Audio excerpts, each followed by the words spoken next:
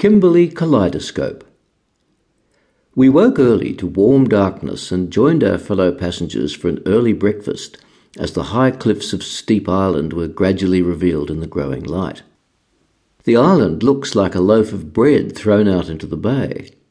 We were anchored just off Raft Point, between Steep Island and the red cliffs of the mainland, which are fringed by green mangroves bordering a small semicircular beach.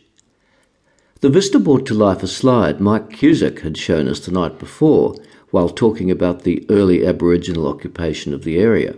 The fragrant aroma of bacon and eggs reminded us of another association with tucker at this beautiful place.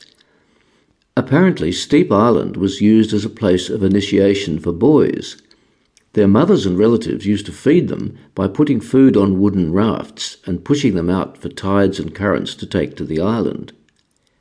The early start was needed to take advantage of the cool part of the morning for our climb up behind the beach at Raft Point into the hills to see a superb rock gallery of Aboriginal paintings, not often visited because of its isolated location. The climb was steep, up a roughly delineated track winding through stunted gums, struggling for survival in the stony Kimberley ground, but providing weird and wonderful sculptured shapes.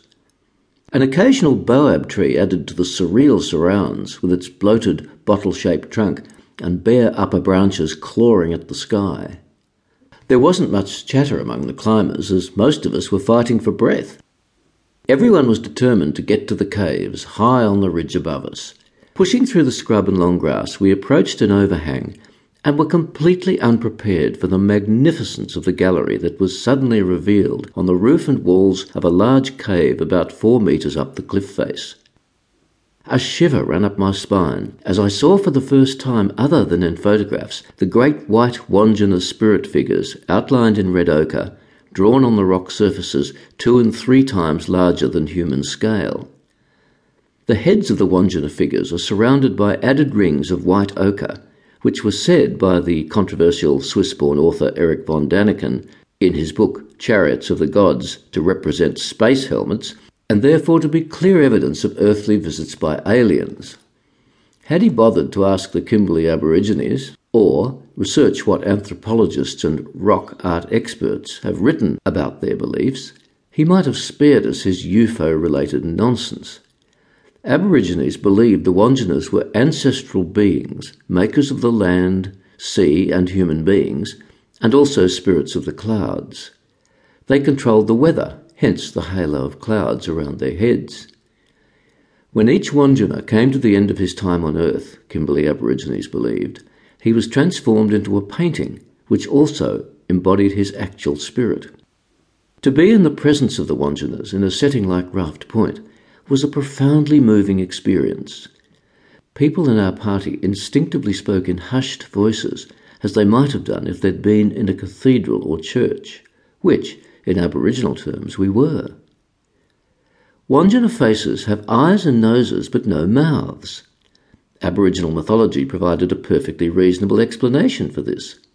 Wandjinas embody the rain as well as thunder and lightning. If they had mouths, they would release unrelenting rain onto the land.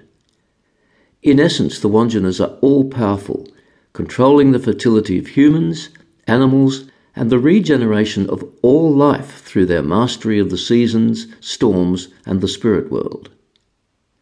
Some of the Wandjinas in the cave had bodies, others were just heads, a common depiction I was to find out as we visited more rock art sites. They were also surrounded by animals, big dugong-like creatures, but with Wandjina-style heads, and fish.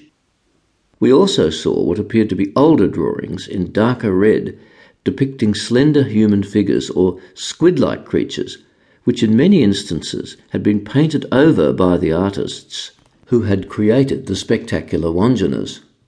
It was my first glimpse of the mysterious Bradshaw paintings, considerably older than the Wandjina art, and named after the explorer Joseph Bradshaw, who first discovered them in 1891.